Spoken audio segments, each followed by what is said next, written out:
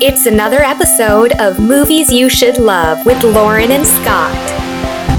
Welcome to the podcast. He's Lauren. And he's Scott. Let's get into it. Hey, welcome to another episode of the Movies You Should Love podcast. MoviesYouShouldLove.com is our fantastic website where you can always join in on the conversation, tell us what you think about what we're saying, yell at us, or completely agree with us, as we hope most of you do. And at Movies You Should is the place where we fill the Twitterverse with all of our important information. Yeah, so join us either place, MoviesYouShouldLove.com or Movies You Should on Twitter. So this week we are discussing number 89 on AFI's Top 100 Films of All Time, The Sixth Sense. The very spooky, very surprising Sixth Sense. Yes, so it's been interesting. We'll get into that in just a little bit. But first, Scott, have you seen any other good movies here recently? Boy, howdy, have I.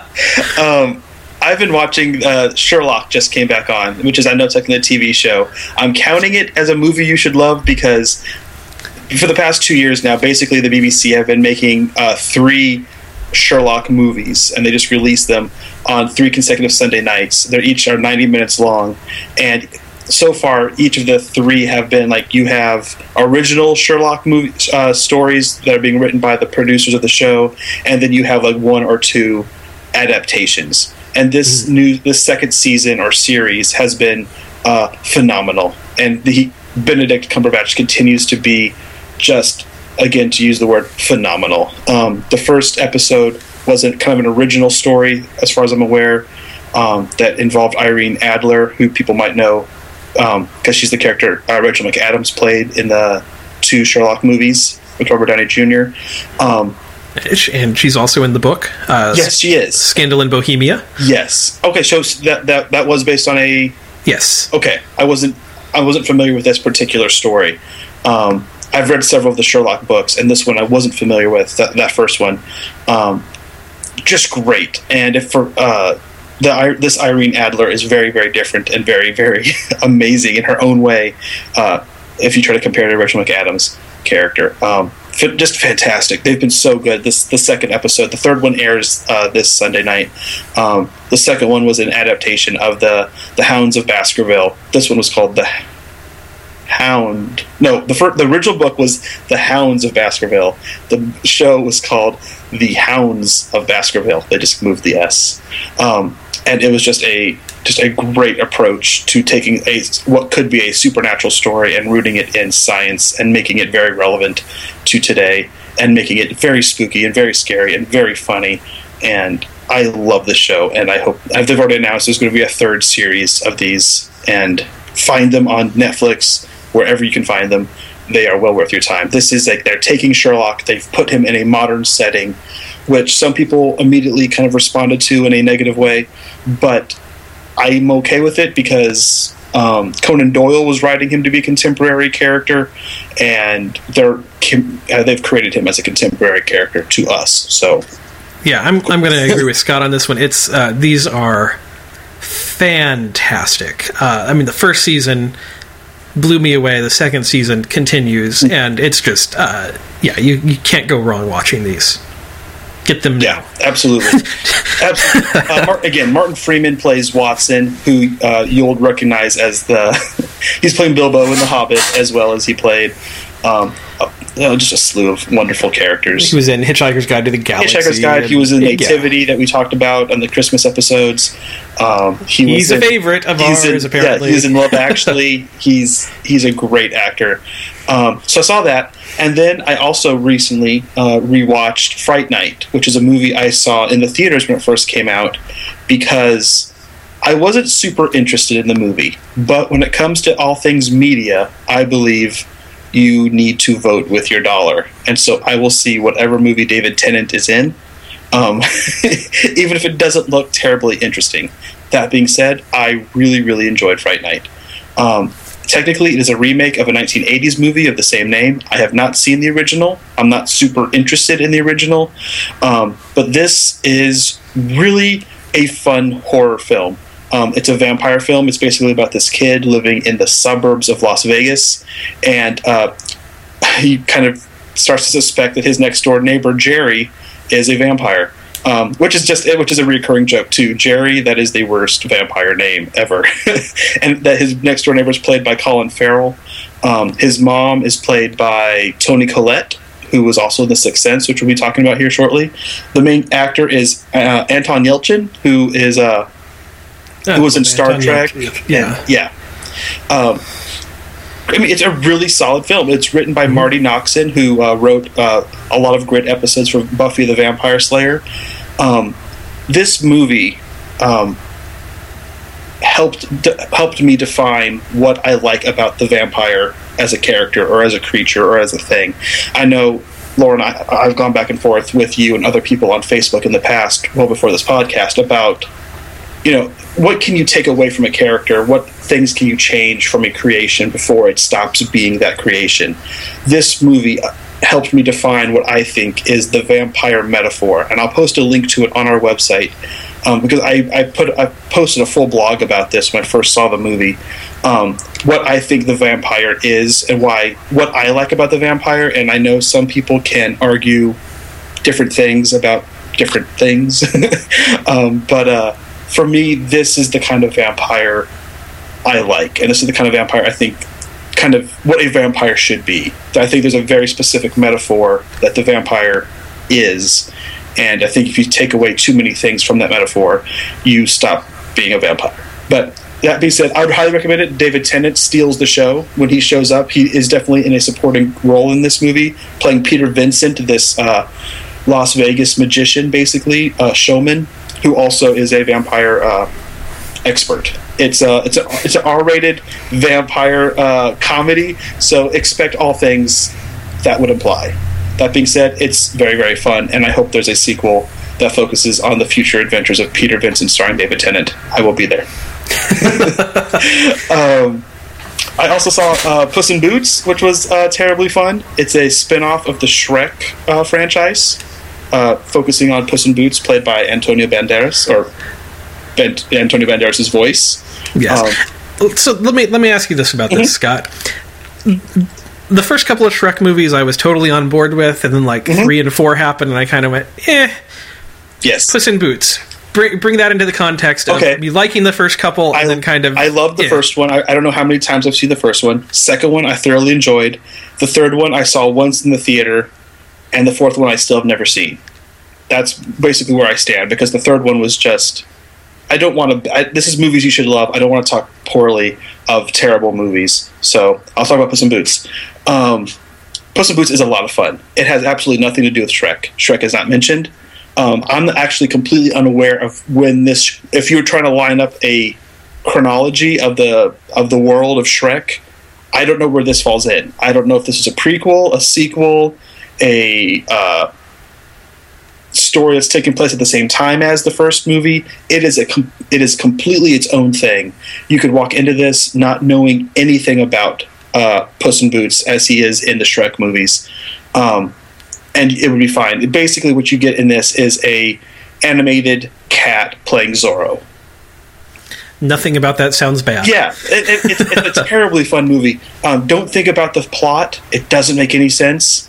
Especially, it's fine until the last 10 minutes when you go, wait, okay, this falls apart now.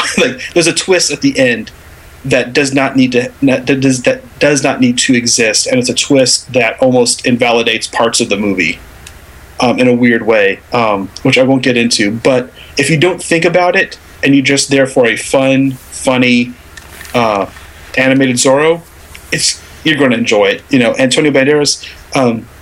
Zach Galifianakis plays a very creepy Humpty Dumpty. I can imagine that. Salma Hayek is in it, so they're reteaming from Desperado, which is awesome, and she's playing this cat who has lost her claws. She was declawed by her masters, and so she's got these very soft, fluffy paws that helps her steal. She's a cat burglar, very literally. Jack and Jill feature in this. There's a big part of the story, which I didn't realize from trailers, is Jack and the Beanstalk feature very heavily in this film. So, I mean, it is definitely in the same kind of world as Shrek, where you have this intertwining of fairy tale creatures all existing in the same world. as they try to basically they're trying to find the magic beans and or the goose that lays the golden egg is the main MacGuffin of the film. It's a lot of fun. It's we went to see it at the cheap theater, and I wouldn't have been. It's the kind of movie that I'm glad I saw at the cheap theater, but if we went and saw it at the expensive theater, it wouldn't have made me angry. It's like, okay, good. This is what, Shrek 3 and 4 should have been. I haven't seen 4, I shouldn't judge it, but this is at least what Shrek 3 should have been. Something more like this. Just a fun adventure that can, just like Shrek, it's got some adult humor in it. But for the most part, I think most of it's going to go right over most people's head, or most little children's, head. The best parts of this movie are when you have him basically being Zorro for most of the movie, and then all of a sudden they'll have a quick moment to remind you, nope, he's still a cat, So he goes into a bar and he's all, big and brave, and he orders a shot of milk and he licks it out of there, like a cat licks milk, and so it's just like, oh, that's adorable. Oh wait, no, he's a cat and he kills people with a sword. That's great. Lots of fun. Last movie I saw, I found it on Netflix. It's called 6 Days to Air. This is a 45-minute documentary on the making of a South Park episode. Because basically, South Park is in a place now where each of their episodes are made in 6 days. They have a 1-week turnaround in between each of their episodes. And this is just a fascinating look at the making of an episode. This takes place at the start of, I don't know which season it is, but it's the season directly after their Broadway musical, The Book of Mormon, opened. And so it starts off with them kind of going, oh, right, we have to go make a cartoon now, and it needs to be funny and relevant, and it needs to have a commentary on these things the way South Park does. And so you see them go from, nothing to having a, full 22-minute episode of something in basically 6 days. Wow. That sounds like a scary production process. Yeah, it's immediately daunting and exciting and impressive, and just like I was very involved with it. It was a very well done documentary. It's very interesting. The only caveat I would throw out there is if you're not a fan of South Park humor, you're going to get a lot of it because you're seeing the creation of what I personally think is one of There's an episode called Human Centipede, which is their commentary on basically people, both people who love Apple and people who, how comfortable we have become clicking "I agree" to all that list of whatever the terms of service. Nobody reads those. Everybody clicks "agree." What if there was actually something terrible in there that you were agreeing to and you didn't know because no one reads it? So what are you agreeing to? And so that's where they want you to think. I think, they want you to think about those things. That being said, they take it to a very gross place because they also bring in the movie Human Centipede into it, which is a foul movie, which I will not watch. But, it's like, so there is some grossness in this documentary because they're showing how they come up with this joke. And if you prefer not to think of such things, you might not be able to enjoy the full documentary. That being said, it's on Netflix streaming. It's free if you have Netflix, so I would recommend it. I really enjoyed it. I like South Park, though. Yeah. Well, I've seen a couple of movies, a couple of mainstream kind of things, and then something that I'll get into here in a minute. But the two really mainstream movies that I've seen, maybe a little late to the party on them, but whatever. Super 8 was the first one, and I loved it. I loved Super 8. I have nothing bad to say about that movie. Yeah, it was, it was billed as kind of a horror movie, and that was kind of how it was done, kind of horror sci-fi kind of thing. And it is. I mean, it definitely is. It's a creature film. Mm-hmm. But really, most of the movie is this group of 5 kids who are running around making a Super 8 zombie movie, in the 70s. Yeah. And they are fantastic. This is the movie that when I was a kid, I wished my life was like this movie. Yeah, yeah. Is maybe the best way I can explain it. I, as a child, would have loved to have been any of the kids in this film. Yeah. And the books that I was reading at the time, the movies that I was watching, was all trying to create the adventure that these kids have in this movie. Yeah. Basically. Yeah. And so it's phenomenal fantastic. children actors who like. Yeah, They're all great, but then Elle Fanning shows up and playing the girl, and maybe it was just me, but I felt like she elevated everybody. Like, Yeah. Everybody was great, but when she showed up, all the guys were like, "Oh, we have to be better now," Yeah. because she brings something out of them. She brings this not only in the story and not only within the characters, but I feel like within the acting in itself, Yeah. it gets better and everything. no, It's I agree. I think that the acting mirrored what was happening in the story Yes. when she showed up, and I think that was just a brilliant. Yeah. I don't know if that was planned. I don't, but it's exactly what would happen when you introduce like the girl into the group of five guys. Yeah. It's the exact thing that would happen in real life happens in the story. Yeah. And I think also happened in real life in the making Exactly. of the movie. Yeah. It's kind of fantastic. So yeah, I have nothing bad to say about it other than it is a creature movie, so if you don't really like those kinds of, somewhat scary. Yeah, it's not overly scary, but it is definitely, It has its you moments. will jump a few times, and if you have someone who hits you or something while you're watching it, I can imagine somebody like that you may know. she didn't actually watch it with me. Okay. I watched it late at night, but I imagined that she was the whole Yeah. time. So Yeah. anyhow, No, it was great. It was great because it's J.J. Abrams, who I really, really love. But I kind of felt like it's Close Encounters of the Third Kind with the cast from E.T. It's like you kind Yeah. of mesh those two movies. With maybe just a little Goonies thrown in Yeah. somehow for good measure. Little I don't Goonies, know. maybe a But little bit of Jaws.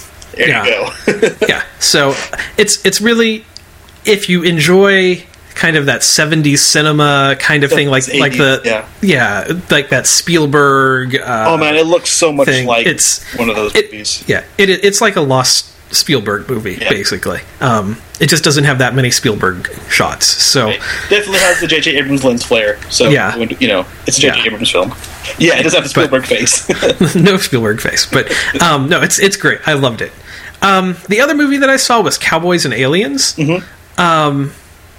I don't know if you've seen that yet, Scott, have. or not. Okay. Yeah. I liked it, but I was also kind of disappointed by it. Mm-hmm. Because,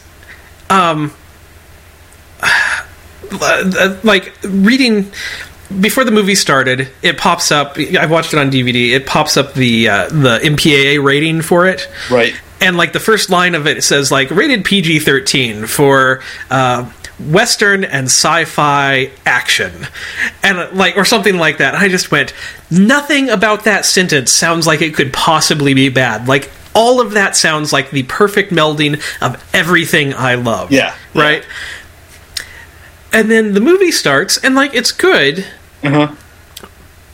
but it's almost kind of like it was written in this way where it's like, okay, we're writing a Western, and we want there to be aliens in it. Right. And so, what are the obligatory Western scenes that we need to have? Okay, we need to have Right. a lone guy showing up in the desert. We need to have a bar fight. Yeah. We need to have a gunfight in the middle of the street. We need to have a showdown with the outlaws. We need to have the Indians show up. We need to... That's kind of how the movie progresses. Yeah. And then it's like, okay, and now how can we twist that and throw an alien into that scene? Yeah. And I would really have loved if it had been a real story rather than a whole group of individual scenes that they're like, Instead okay, of a collection of tropes. Yes, like, all Westerns have this, we need to include it and then put aliens into it. If Yeah. it had been no, we're actually including a bar fight because there's a reason to have a bar fight now. Yeah. There's and if there's an alien, great. If there's not an alien, great. It's...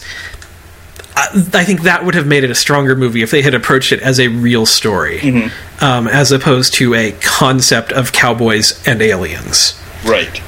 So that's my biggest gripe with it. That said, it has a level of actor in it. I mean... Harrison Ford. I love seeing Daniel Craig and Harrison Ford on screen together. Yeah, Daniel Craig, like, seeing him next to him, I went, "Oh, you could be the next Harrison Ford." Yeah, You could, and so like the actors, I think, elevated a little bit. Yeah. The filmmaking was well done. Mm-hmm.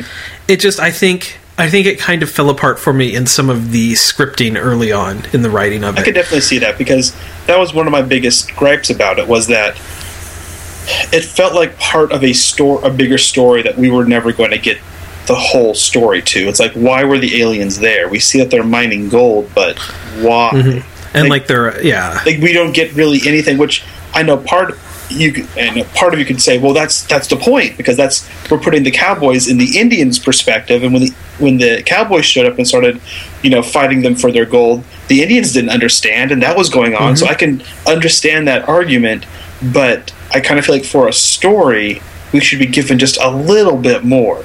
And and that leads to these weird elements, like, why was that boat upside down in the middle of nowhere? Yeah. Where did that come from?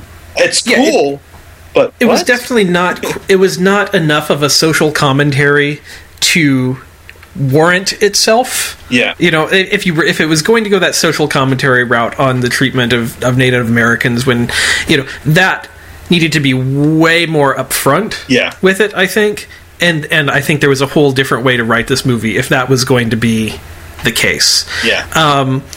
If it was going to be a sci-fi movie with cowboys, there was a different... it just never quite gelled into what it wanted to be. Yeah. And I still think it's a fantastic idea. It just never got there for this movie. I love the idea because, we see so many alien invasion movies. It's kind of... I like the idea that aliens could have invaded 200 years ago. Mm-hmm. What would have that been like? We've seen what it looks like when they blew up the White House, but what if they showed up in the West? Mm-hmm. Why not? It's a great idea, and I like the character that Olivia Wilde plays, but mm-hmm. I also wanted more of her story, because it's kind of like, well, hold on. It's not I agree, it's not quite there, but there's a lot in that movie I really do like. Yeah. But yet the pieces aren't quite put together in the right way. Exactly. So that's kind of my take on that. So the last movie that I saw was on Netflix streaming. It's called Double Dare. Oh, I watched this as a kid. This is a game show. No, it is not. This came out in 2005. And this movie, it's a documentary that follows two Hollywood stunt women. And the first one that it follows is Jeannie Epper, who was Linda Carter's stunt woman on Wonder Woman. Ooh. And literally dozens of other things that she was a stunt woman on. Mm-hmm. And then the second woman that it follows is Zoe Bell. Oh, I know Zoe Bell. Who started out on Xena. And she was in... Kill Bill. Yes, and she was actually played herself, or she played a character in Quentin Tarantino's other film where she's on the roof of the car. Yes. Death Proof. Yes. And she was in Lost for a scene. Yes. So Zoe Bell is the second. And it starts, it's fascinating. It covers a couple of years, and it's not a movie about stunts. Like, it's not a movie where it's like, here's how they do stunts. Mm-hmm. Which is, I think, what a stunt movie could easily become. I think we've seen that a lot of times, or like specials on TV, like, mm-hmm. here's how they did the stunts in Star Wars, or whatever. It's which is interesting, but this is so much more interesting to me because this movie kind of does what I want Movies You Should Love to do. It's kind of that behind the scenes, here's what it is actually like to be a stunt woman. Mm-hmm. Not even just on set, but like, you get some of that, but even like beyond that, like, how do they get the job? How do they track this down? What is it like to be unemployed for so long as a stunt woman and then like get the call from Quentin Tarantino? It's fantastic. It's not going to be other than a few stunt sequences here and there, which is pretty sparse throughout the movie. Mm-hmm. It's not going to be action packed or anything. It is, a lot of people like sitting around in houses talking, or it's going to have scenes of Jeannie Epper, going through her Rolodex, calling up every person she knows, trying to find a job. Interesting. It's going to be that kind of a movie. Okay. But that said, it's fascinating, especially as the storylines, because they're following Zoe Bell in New Zealand and they're following Jeannie Epper in LA, as their storylines kind of start to connect, and you kind of get this mentorship thing from the older stunt woman, and you also see kind of the politics of the different stunt people unions and sort of things, and then like talking about how they fit into the world of cinema and stuff. It's just a fascinating look at a behind-the-scenes world that most people don't really have any clue how it operates. Anyhow, so really worth your time. Cool. It's probably my favorite out of all of the movies I've talked about. I loved it. Interesting. So, like I said, I just added it to my list, and I will be checking that out. Yeah, so definitely loved it. Absolutely loved it. Okay, which brings us to The Sixth Sense. And I just want to remind our listeners that we are a podcast that analyzes film. And so from this point forward, as you know, spoilers abound. So if you have not seen The Sixth Sense and you don't want to be spoiled, which is, I believe, the way to see this film, it's really best just to go into this movie knowing as little as possible. You know, just hear the synopsis and then walk away. Yeah. And let me say one other thing to that. If you have already had it spoiled, or if you have seen this movie before, but it's been since 1999 when it came out, and you saw it in the theaters then, and you haven't seen it since, or if you've just heard everything about it and are kind of like, I don't really want to see this. Right, I get it. Because I know the surprising, shocking twist at the end. The movie still works. Yes. This is something that you need to know up front if you don't want to hear all of the spoilers that are coming up. Either way, either place that you are, it's still worth it. It's not going to ruin the movie if you know the twists to it. Absolutely. So there you go. Absolutely. This movie, as you know, you may or may not know, was written and directed by M. Night Shyamalan. It was released in 1999, and basically, it is about a boy who sees ghosts or spirits, and it's about the child psychologist who tries to help him. Child psychologist is played by Bruce Willis.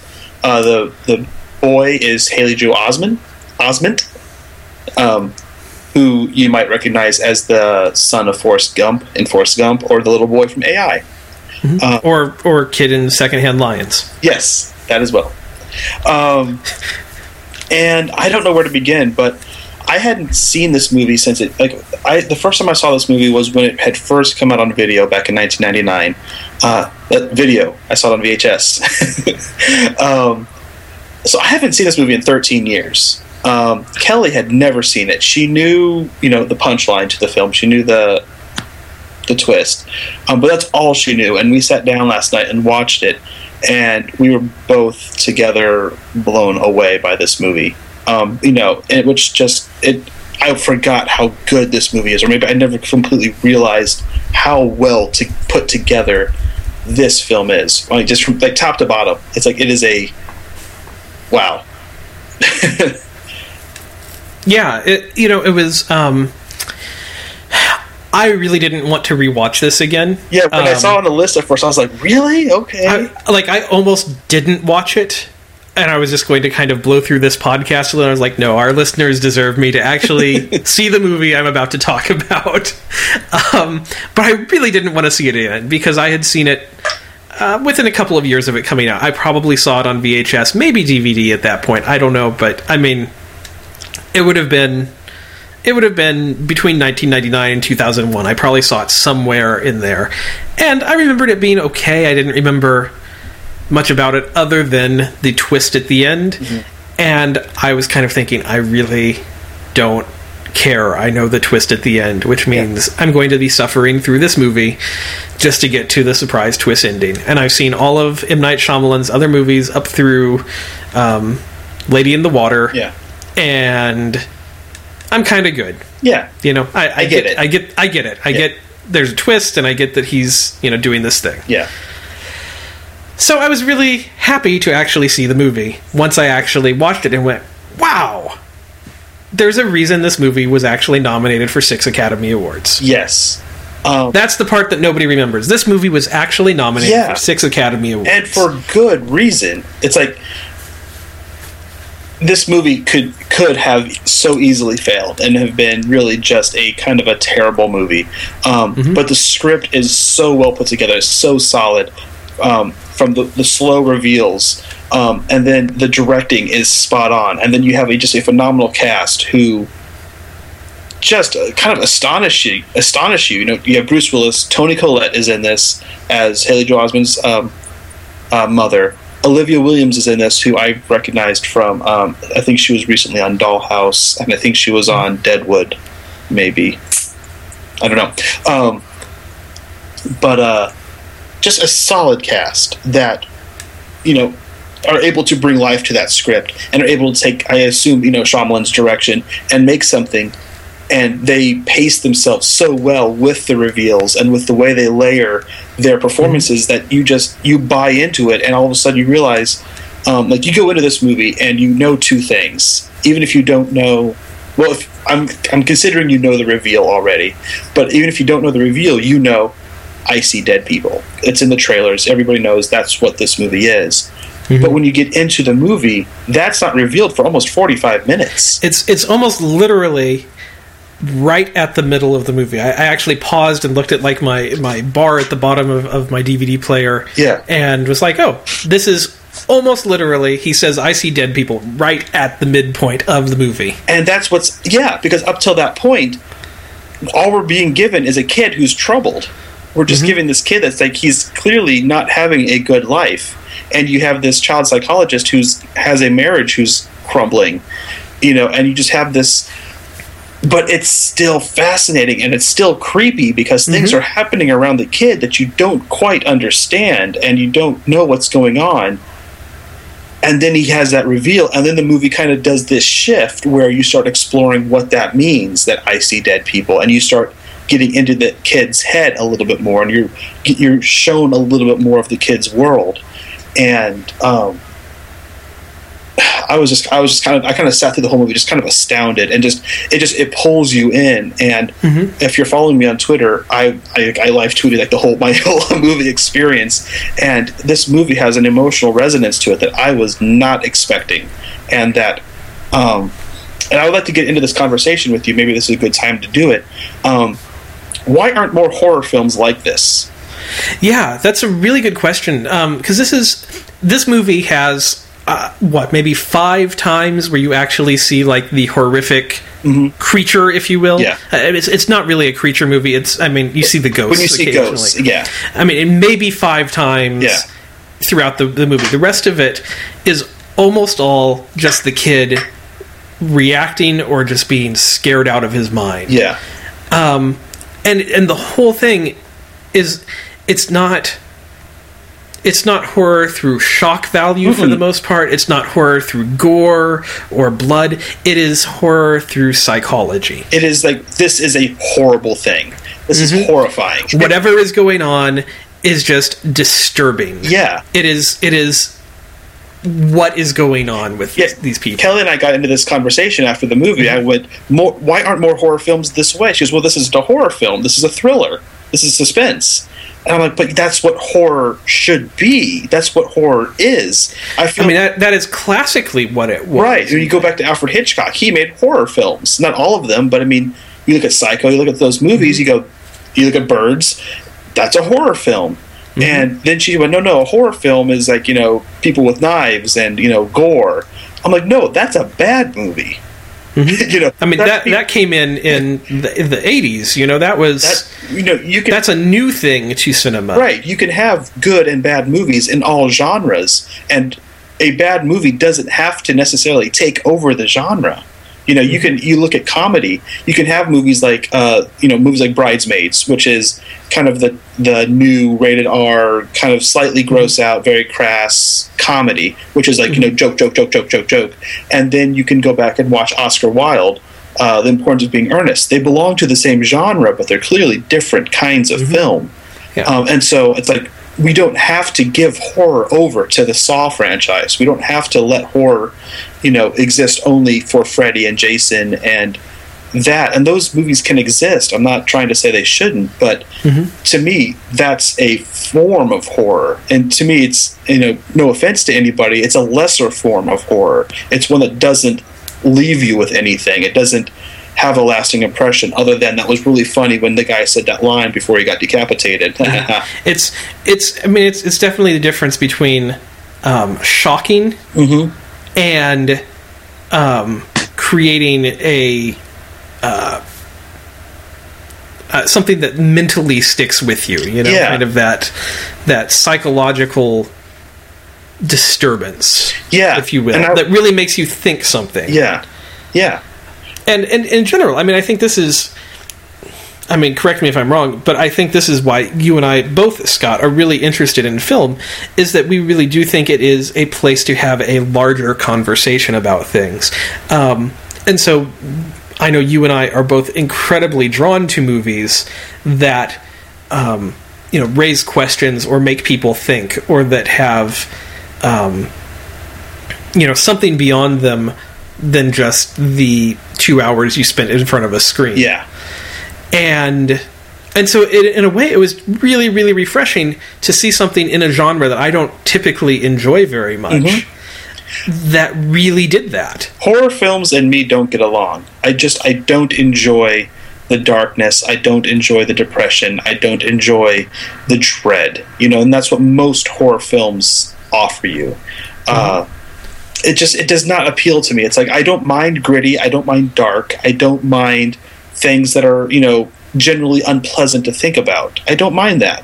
But when all you have to offer is like 10 kids, 1 killer, which one will live? It's like, that's not fun. That's just Russian roulette.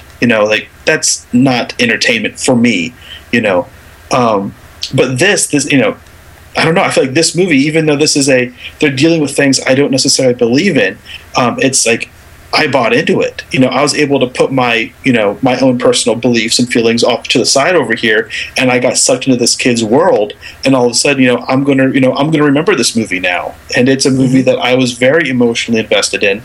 And as I said in the last podcast, I cried during War Horse, and I cried during this movie, and I did not expect that. I was sitting there. There's this final moment, the very last scene of the movie, where the boy finally says, "Mom, I'm ready to tell you what I've been experiencing."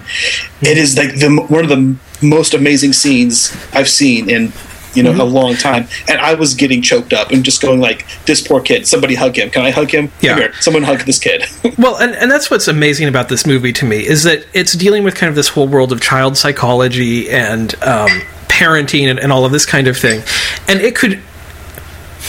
The genre is used to enhance the issues of this child, but at the end of the day, it's really a movie about all of these of dealing with kids in the way that dealing with kids who are outsiders. The big word in this movie that Haley Joel Osment's character really deals with is the word freak. He feels like a freak.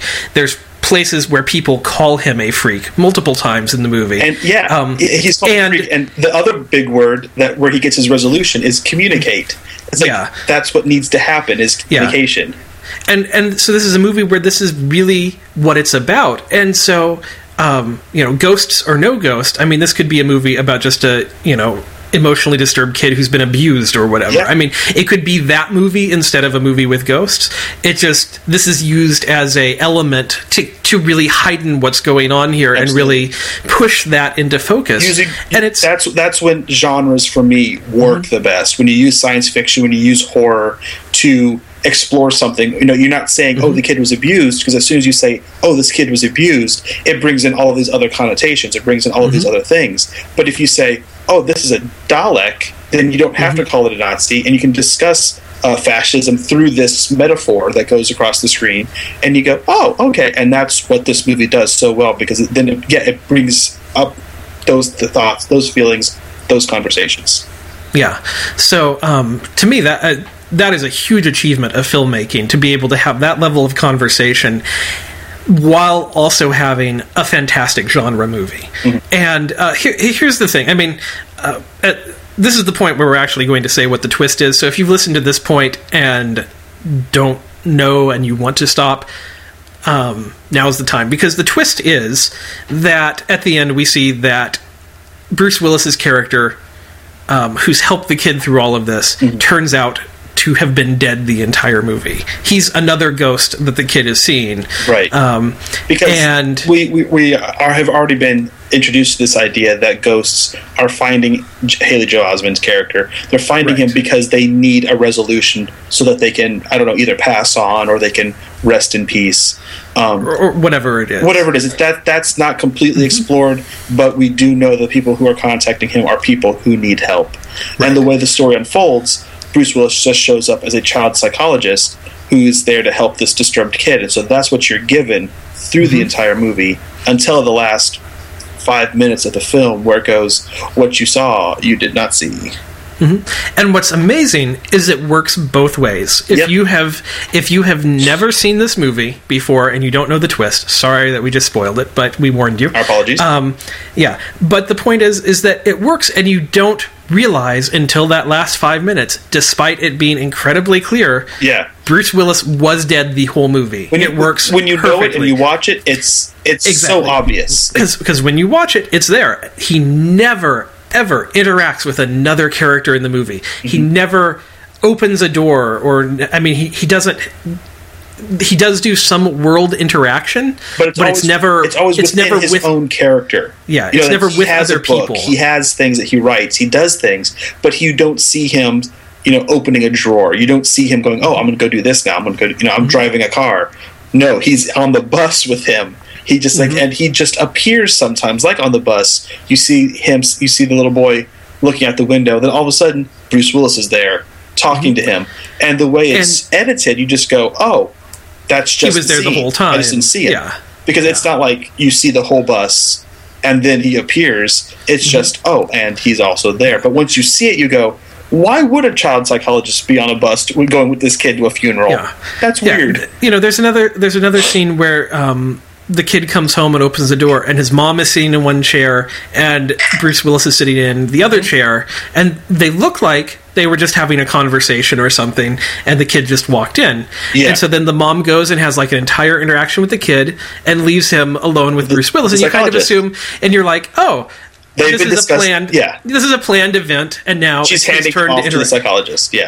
But then when you know what's going on, you realize that the two, Bruce Willis's character and the mother never interacted. We never saw them interact. Right. And that the kid is incredibly silent for a very long time in this, and that the mom has no clue what he is seeing, and she's not hearing him talking to somebody in the other room. It's the psychologist talking to him constantly. Yeah, it's an amazing sequence when you know what's going on, and that happens throughout the entire movie. There's the whole movie really does work inside this world that is created. So yes, scenes like that are so well staged.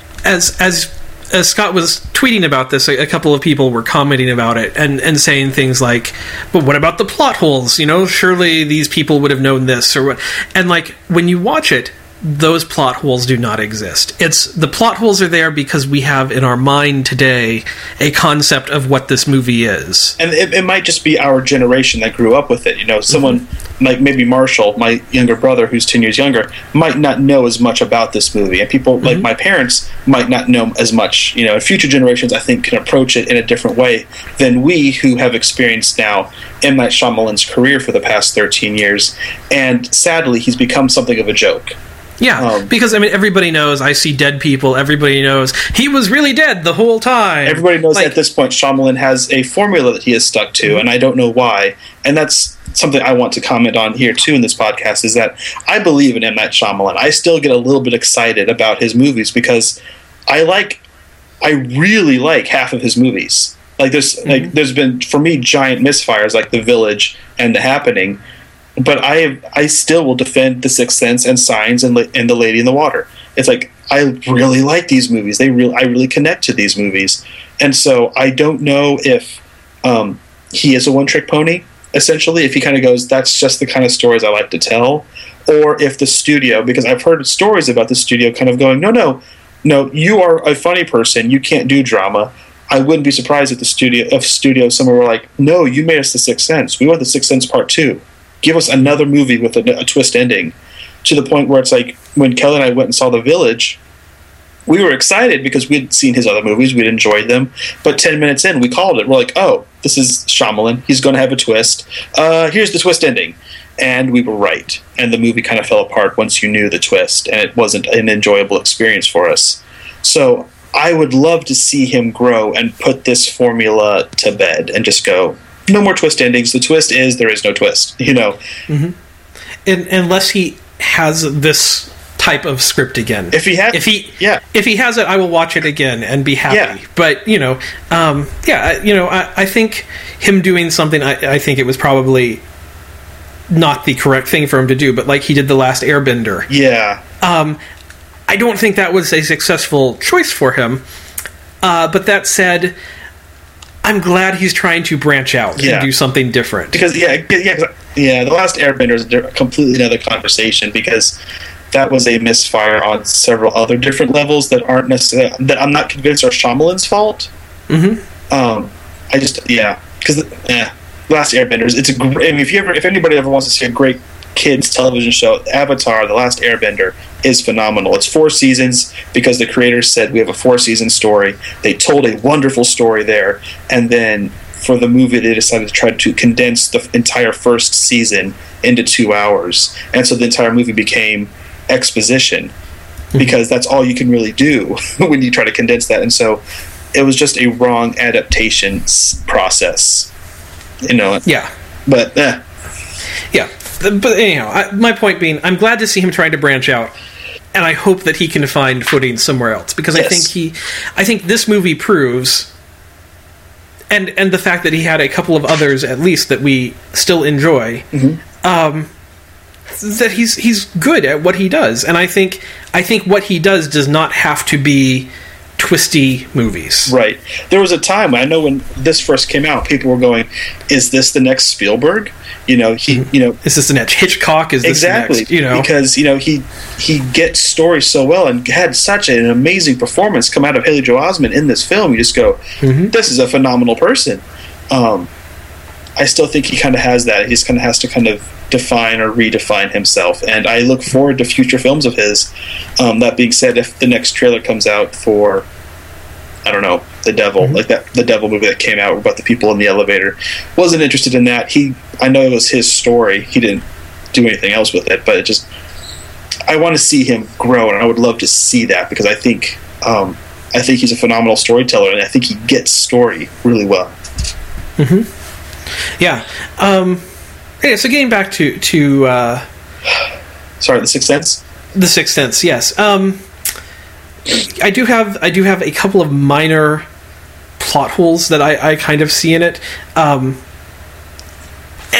those really are very minor, because I think they're less plot holes and more unexplained story elements that, like, if a sequel was made, that would be the stuff you would answer. Yeah. But there's a couple of things where like the kid ends up getting scratches on him and his clothes get torn, and there's kind of another element where he's in school and he starts yelling at the teacher and he's saying stuff, and he's revealing things about the teacher that nobody should know, because it's 30-year-old information. Right. And so it's obvious that, it's probably, once you know what's going on, that it was a ghost giving him that information or whatever, that, and somehow he was being tormented by a ghost in that moment. And what's interesting about all of this is that the solution to his problem is that he needs to communicate, both with the living, obviously, but the ghost issue, he needs to communicate with the ghosts and find out what they want, and then go help them take care of it. I mean, that's kind of his what his character needs to do to have peace. And there's kind of this element of, okay, so if that's the solution, what are these other ghosts doing? Yeah, what are these ghosts doing who are attacking him? Isn't there still a problem with those ghosts? Maybe. I don't know. And again, it's not necessarily, like you said, it's not necessarily a plot hole, but it would be something that would be explained in the second story arc. Yeah. So, because, the second movie, I think, obviously becomes, okay, you have this kid who can now see ghosts, and it's his adventures of trying to, go solve their problems or whatever. That was what kind of surprised me about this movie, too, was that it kind of felt like this was the origin story of a superhero in some ways. It's like, this is the pilot episode for that new Supernatural show that's on the on AMC, or this is the first story arc of an ongoing independent comic book series, in which we would learn all those elements that you just saw come back, and we've just laid the cornerstone for certain things that will come back and will be explained in future episodes of future seasons. But for now, since we're only getting this 1 2-hour movie, you kind of go, then what was the the school in Philadelphia was apparently built on the ruins of some place where people used to be hanged. What's up with that? Why is that an element? What's going on there? Yeah. So that's maybe my biggest issue with the movie, which honestly is incredibly small. In this, I mean, I bring it up because I think people do want there to be plot holes in this movie, or they want there to be issues, and that's, having rewatched this again, that's the best I can That's find. Really it, yeah. And I think, and some of that can really just kind of be, to a certain extent, I'm okay with explaining it away as, when we're introduced to this kid, he is definitely being haunted. He is being accosted, more or less, by the supernatural, and so who knows how long this has been going on, and some of these ghosts might have become unruly because they want help, they want peace, they want rest, and he's not giving it to them. And it takes Bruce Willis intervening and going, oh, I know what to do with you. You need to talk to people. And now in the future stories, he can. I'm assuming after the credits rolled, he went back to school and he talked to the ghost and found out that the teacher used to bully him, and now they're going to be okay, or whatever. Yeah, and exactly. It's not a huge deal, and it's the kind of thing that you can have a discussion about and kind of find a way to explain everything afterwards. So it's really not a huge issue. Yeah, and in saying explain it away, not in an at all contrived way where it's like, no, it makes sense that, I don't know. Yeah, no, a good writer could take it and turn it into, a fantastic set of storytelling. So, so The Sixth Sense, it's here on the list. It's number 89 on the AFI list. Scott, deservedly so, or? Deservedly so. This is, I would say, a phenomenal film that does everything it's supposed to do. This is a movie that film majors should watch. This is a movie. If you're interested in making films, you should watch this movie. If you like kind of slightly dark science fiction or supernatural stuff, this is good. And this is, it's PG-13, and so the horror is light. I think technically you could consider it a thriller, because it's barely there. I mean, it's definitely the kind of movie where you are going to, if you are prone to that sort of thing, you are going to jump out of your seat, or you are going to. There's definitely there are moments. There are some truly horrifying moments, especially at the little girl's funeral. There's a moment where it just makes you angry. It just you have a very visceral reaction to something you see there. So there is that. But there's a couple of bloody. Some wounds. Well, I was going to say corpses, but I mean they're living, or they're not living. They're ghosts. But I mean, they have their gunshot wounds or whatever. Yeah. And there are some significant thematic elements. I mean, there's a kid who commits suicide in the first 5-10 minutes of the movie. Yeah. So it's very. It's a very thematic movie and very heavy. It is very dark, very heavy. So know that going into it. But if you're in a place where you can deal with that, it's a really fascinating study on some very interesting stuff, and just a good movie all around, I would say. Yeah, absolutely. So anything to add to that, Scott? Are you happy with our summation? Come back next week when we discuss number 88 on AFI's Top 100 Films, Bringing Up Baby. Yeah, it's a classic Cary Grant, Katharine Hepburn movie. So we'll see how that goes. So also, if you have any thoughts about what we've said today, if you have movies that you want us to take a look at that aren't on this list, something we're talking about doing is starting to do some fan requests and that kind of thing. So absolutely. Let us know on our website, moviesyoushouldlove.com. Yep, movies. Yeah. We'll have these little mini casts, we're kind of calling them tentatively, where we will discuss and analyze movies that you would like for us to discuss and analyze. Follow us on Twitter. Follow me on Twitter. I'm at Scottish Fog. The Movies You Should Love is at Movies You Should. And like Lauren said, www.moviesyoushouldlove.com. Yeah, we'll see you next time. You've been listening to the Movies You Should Love podcast. Join in the conversation at moviesyoushouldlove.com.